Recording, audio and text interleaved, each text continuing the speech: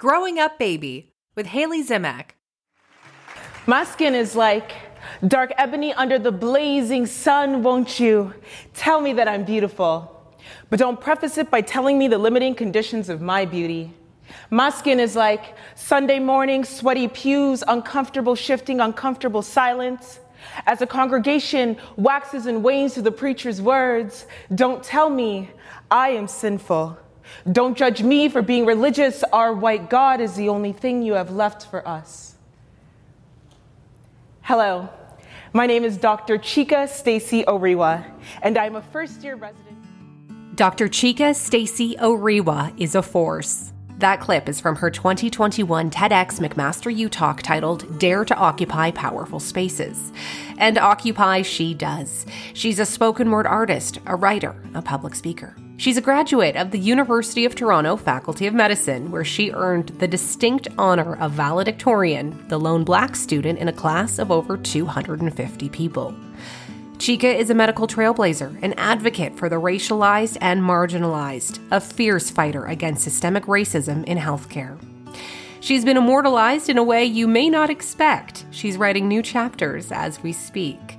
She is, of course, many other things. She's proudly her mother's daughter and a soon-to-be mom of 2. In mere weeks, Chika's family will grow to 4 as her son Eze becomes a big brother.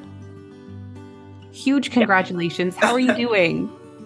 Thank you. I'm doing well. This pregnancy has certainly been a lot more challenging than my pregnancy with my son. And my mom tells me it's because I'm expecting a girl this time around, and that as a woman who has birthed 3 daughters, she can attest to the fact that her pregnancies with her daughters were very different than her pregnancy with her son. So I'm kind of just going through the motions. I only have about a month left. So I'm very excited. I'm grateful. I'm really, really excited actually to have both a boy and a girl and see how those experiences differ, if they differ at all. So when I could find out the gender as early as humanly possible, I did that. So I did the NIPT testing, like the genetic testing, when I was 9, almost 10 weeks pregnant, and found out that I was having a girl very, very early on in the pregnancy. And I was very excited for that because I've always wanted to have one of each. And so I felt like there was this pressure the second time around that wasn't necessarily there in the first pregnancy. And so I needed to know. Whereas I know a lot of my friends, even my mom, did not find out the gender of the pregnancy until delivery. And I wish I had that kind of patience, but it is so not my character to wait like that. No, fair enough. You do whatever works for you. Okay, amazing. Congratulations. How do you think your little guy is going to be as a big brother? Oh, I think he's going to be amazing. He's so loving and affectionate and sweet. He already, he comes up to my belly and he rubs my belly. He gives kisses to my belly. He loves to come home from daycare and give hugs and kisses. When I say to him, "Where's baby sister?" he points to my belly. He gives my belly hugs and kisses before bedtime. He's so sweet. And he really loves being around other children as well. Actually, he thrives being around other children. And so I just think he has this really gentle and nurturing spirit about him. And so I'm excited to see how he reacts. I'm not naive to the fact that he will be 18 months when the next baby comes. And so it is going to be transitionally a bit challenging for him, of course, going from being the only baby to now having to share that attention and affection with his little sister. And 18 months already as a toddler can be such an interesting and at times challenging period for parents and toddlers. So I think, I don't think it's going to be without its bumps, but I do think in the long run, he will really thrive in the role as big brother. That's amazing. So now speaking of transition, because yes, of course, it's a transition for him and your family. You're so busy. You're running around wards. You were flying out to keynotes, and then you became more stationary. So how has that transition, or I guess a better question is, have you settled into that transition and into this new normal? And what's your expectations for that when your daughter comes, which is so soon, as you've mentioned? So soon. I wish I could say that I took my foot off the pedal a bit. And maybe, in some respects I did. Obviously, when I had my son for the first 2 months, for the first 8 weeks of his life, I didn't keynote. I just stayed home and I was like really just focused on, being as present as I could be. And of course, recovering from labor and pregnancy. However, I got back to keynoting when he was 8 weeks old. And, luckily, this was kind of at the height of Omicron, so everything was virtual. And so I got back to keynoting when he was very, very young. And I was spent the better part of last year still keynoting and flying around and doing everything. And I'm also in the process of writing my memoir. And so I completed the entire first draft of my manuscript for my memoir during my maternity leave with my son, while keynoting and taking care of him and doing all of that. And so in some respects, I didn't really slow down all too much, except I wasn't in residency. So I think that was probably the biggest gear shift, was not being in the hospital. But then I found other ways to kind of keep myself present in some of the other roles that I have. Okay. And then when I found out I was pregnant with my daughter, even though I was so much sicker in this pregnancy, I've still kept up my keynoting. I've actually had to fly a lot more and travel a lot more in this pregnancy than I did with my son's pregnancy. And I still have to finish up my book editing. I actually have another deadline in a couple of weeks to really finalize it before the baby comes. And I went back to residency as well for 2 months during this pregnancy as well. And so, things have, I'd like to say that they've slowed down, but it really hasn't slowed down all too much. And that's only possible. I should really underscore that by saying that's only possible through having an incredible, incredible village of support and access to the means to be able to send my child to daycare. And yeah, there's so many working parts to that. Oh my goodness. That's incredible that you're powering through and pushing through like that. Kudos to you. So many questions. Memoir, what's it called? When can we expect to see it out? So I actually don't have the finalized title. It was still kind of in the editorial process. Okay. It'll be out in 2024. The exact timing, not too sure. I think I'll have a more clear picture in the coming months exactly when it'll be published officially. But so it's kind of it's still very much a work in progress. And I don't know if my editor wants me to reveal too many details at this point, other than I think I'm allowed to say that I'm working on a memoir. Okay, totally fair. Well, and some, new chapters in there for sure, right? Speaking about everything and your pregnancy. So just in the nick of time too. It's really funny because when I wrote the first draft of the manuscript, I had finished it with the beginning of my child's birth. So with Eze's birth, that was like the end of the manuscript. And then 2 weeks after I submitted my first draft, no, not even 2 weeks, maybe a week and a half after I submitted my first draft, I found out I was pregnant again. Oh. And I was like, okay, well, I don't know if I necessarily need to, change too much of it. Yeah. But then by the time the book will come out, like my daughter will be at least like a year old, I presume. And so it'll be, I definitely had to go back and make reference to her because I didn't want it to seem like, I didn't know she existed or that she didn't exist. Like, no, she absolutely did, even though, she would be just born by the time that I actually finalized the book. So it's interesting because it's a memoir. So I have to kind of keep up to pace to where I am in life. And so I had to go back and write a couple anecdotes about what it was like being pregnant in residency and dealing with all of the things that come with that. So sure. Oh, wow. Okay. Can't wait to read it. We won't say anything else. I did want to ask you as well, because you are an accomplished physician and specifically in psychiatry, correct? I'm curious about how becoming a mother, how being a mother has maybe better informed your work and the people that you work to help. So I think it's so interesting because when I was pregnant with my son, I was going through a 4-month rotation on inpatient child and adolescent psychiatry, which talk about perspective building because, I think that when I was pregnant, looking at and being on that rotation for me, it was just really eye opening as to the experiences of psychiatric care from the perspective of a parent or a loved one caring for someone who has a psychiatric illness. And I just felt that I was able to more deeply connect, resonate, and empathize with the parents, even though I was still in the process of being pregnant with my first child. Mm.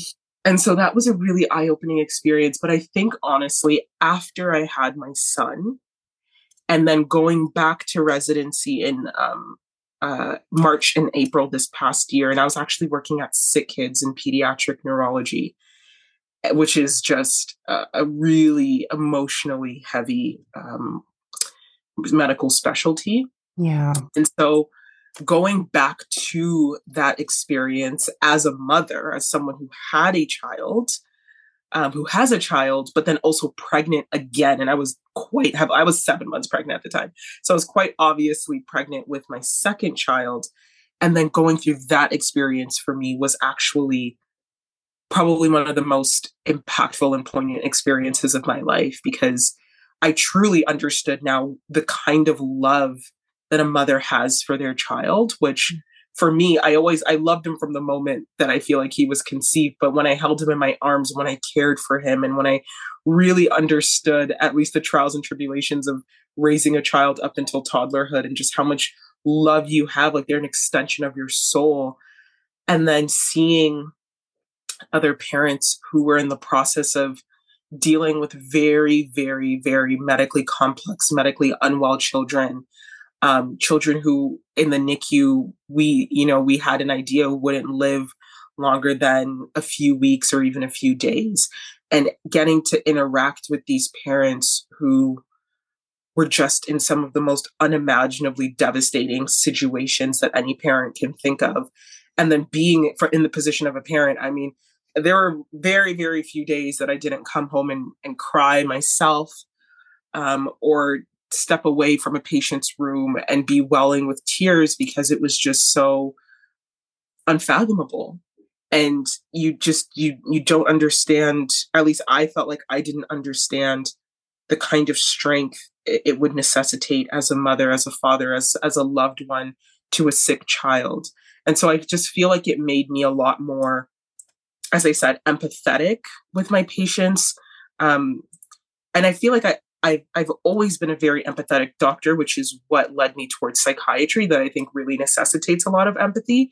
Mm. But absolutely, I feel like there was just this deeper connection that I had with parents, especially the moms. Like I would just, spend a little bit more time and listen a little bit more deeply and just give them a little bit more space to really explore the totality of their experiences and their emotions. And, sometimes my team would say like, you're a bit slow, because I would see patients slowly, but it's honestly because I just, something about that experience, being pregnant and also having a child and then dealing with children who were sick and dying, was just, I just felt like I needed to be a different kind of doctor. And so, yeah, I hope that answers that question. No, it does. It answers it beautifully. My eyes are welling with tears as you describe this as well. And they could say that you're slow all they want, but I'm sure those extra couple minutes, that hand on the arm, that listening meant the world to them in what was otherwise an extremely bleak time in their lives. Absolutely. And it's interesting because one of the parents that I had worked with for at least a couple of weeks while her child was in the hospital, when I would come in extra early in the morning, after saying, getting my son ready for daycare, I would arrive a little bit early because I was, pregnant. And so I knew it took me a little bit longer to get through the day. And so I'd arrive a little bit early, do my chart, like take a little bit more time with my charting, my documentation and stuff like that. And I would actually go and see my patients about 10 minutes early just so that I could spend a bit more time with them. And one of the moms that I said I was taking care of her child for a couple of weeks, she pulled me aside and she said, you know what? I know you're still just a resident, but I need you to know that you're one of the best doctors that I've ever had in my child's care. And she's, her child is very medically complex and has been in and out of the hospital for most of their lives. And so to hear that and to hear her say that she's like, I feel like you're someone who's just so incredibly special, and you really, really care. And I just know that you really, really care about your patients, and please never lose that quality. Please never lose that, because us as parents in sick kids and parents to sick children, oftentimes we just feel like our children are just a number. We're just another patient you have to see in the day, but you've made us feel different. And that was an experience I actually wrote about in the book, because it was just so heart-wrenching for me. Yeah. Or I think I wrote about it. If I didn't write about it, I should write about it. It was really, really heart-wrenching for me. And she also, it was interesting because towards the end of my time with her, I think one of the last days I had with her, she came back and she said, "Oh my gosh, you never told me." And I said, "Never told you what? What are you referring to?" And she said, "You never told me that you were someone special." And I'm like, "I'm not sure what you're talking about." And she said, "I went and I looked you up yesterday because one of the social workers told me that you were someone I should look up and find out more about. I read all of the stuff online. I watched your valedictorian speech at U of T Medicine. I read all your articles. I listened to your poetry. She said, I can't believe I have the privilege of, being one of your patients," which is, it was such a beautiful moment. And, I never, ever, ever tell my patients about my life outside of medicine unless they find out themselves. I like to kind of keep those two things separate. But when they do find out themselves, and it can be a really special moment. Oh, thank you so much for sharing that. And it's so significant, the impact that words can have. I know we don't have much time left. I do want to speak a little bit about your writing, about your poetry, but I have to ask, did that mother also know that you had been immortalized as a Barbie doll? She did. Yeah. I'm pretty sure that's actually one of the first things that I think comes up when someone Googles me. I think that's what comes up. But yeah, I mean, it's so funny because I often forget whenever people tell me that I have a Barbie. I'm like, "Oh yeah, I have a Barbie." Stop it. How do you forget that?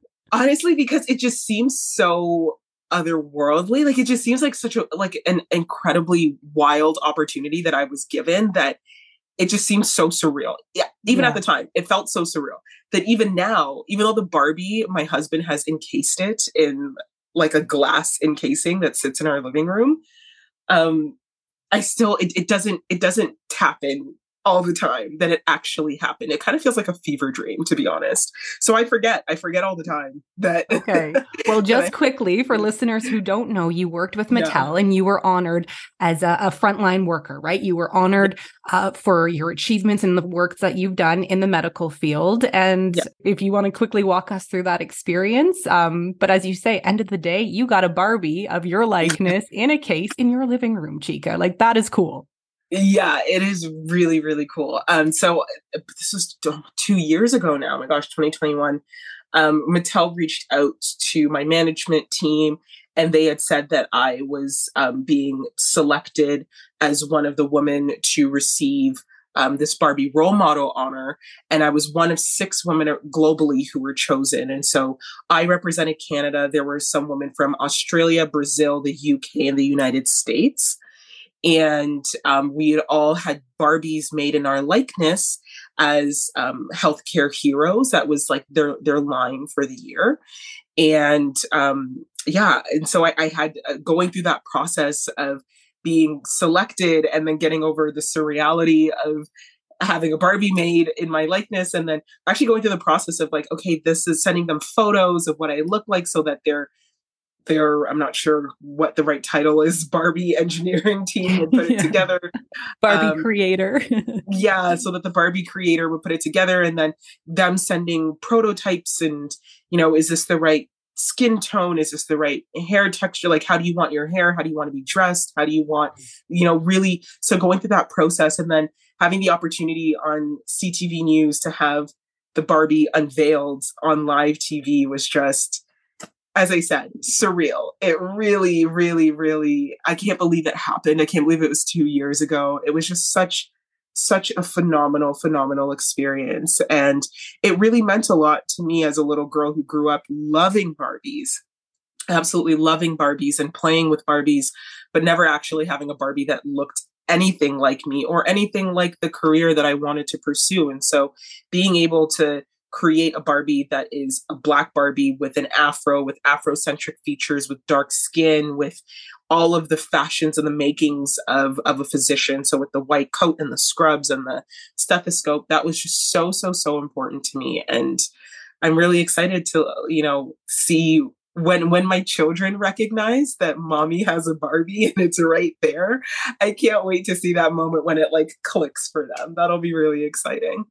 Oh, you are so inspiring. It's honestly my honor to be able to speak with you about this. So thank you so much for that. I wonder, because you're a writer, because you're a spoken word poet, but I also know that being a mother opens so many new emotions and feelings. Yeah. And I have to ask, have you been more inspired perhaps by your child, by the one on the way? And is there anything that you would like to share, anything that perhaps you've written inspired by your children? So it's interesting. I would say my memoir is like having my children has driven my writing process for my memoir. So I got the book deal a couple of years ago. So it was before I even, was pregnant with any of my kids or anything like that. But I think going through the process of writing it, knowing that as a mother, this is a story of my life that my children will hopefully one day read. That to me has been the biggest driving creative drive for me.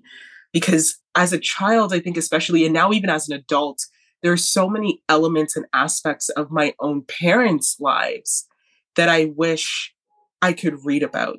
Right. And I think it's interesting. And this is an experience that a lot of adults and, individuals have, where we feel like we know our parents, but we only know them through the lens of being our parents. And it's not until we're older that we understand that they are whole human beings with an entire lived experience, who are imperfect and flawed and have gone through things and have really lived a life. And I wish so desperately that I could read the book of my mother's life. I wish I could do that, because my mother is the single greatest force in my own life.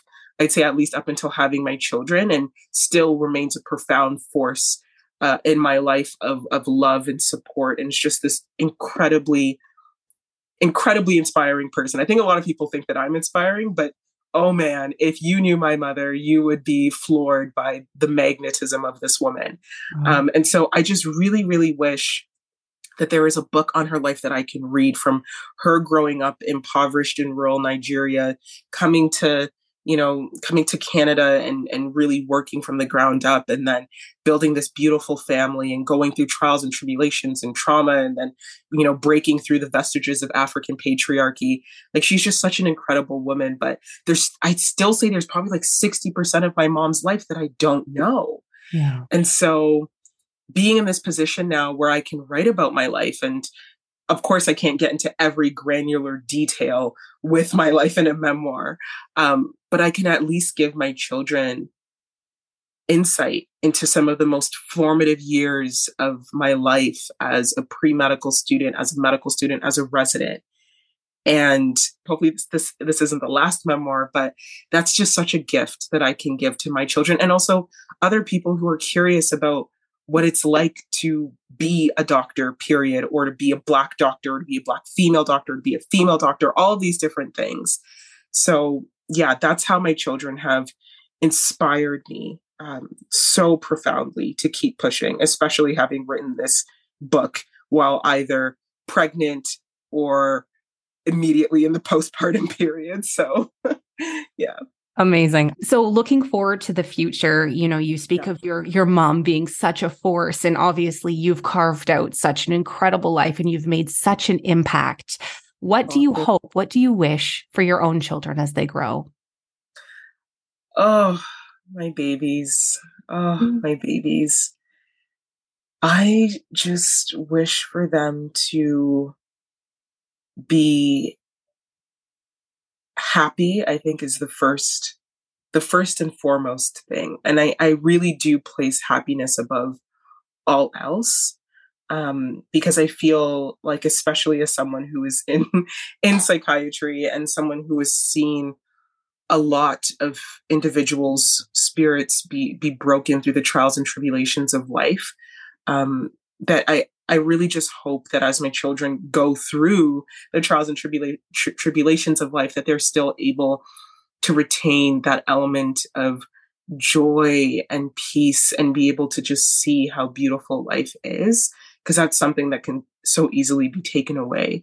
And so that's what I wish for my children first and foremost. And then, of course, that they live a purpose-driven life. And I hope that they can, if they take anything from, any traits from their mother and their father, that they can see that we are driven by our purpose, that we have a calling, a conviction. And that, to me, has always been to help and to heal, to love and to nurture. And that, I think, bleeds into every single thing that I do as a mother, as an advocate, as a physician, as a poet, as a writer. It's all through the force of healing and love. And so I hope that my children, that they find their purpose, and then that purpose leads them to joy. And just love like that. Yeah, I would say that's it. And, I've never felt a love, a connection, an extension of my soul like this before, with my babies. And so I wish them the world. That's really it. Thank you. Thank you. It's been a privilege, and it's been so much fun. Thanks for listening. If you like what you heard, please download, subscribe, follow, and share. Until next time.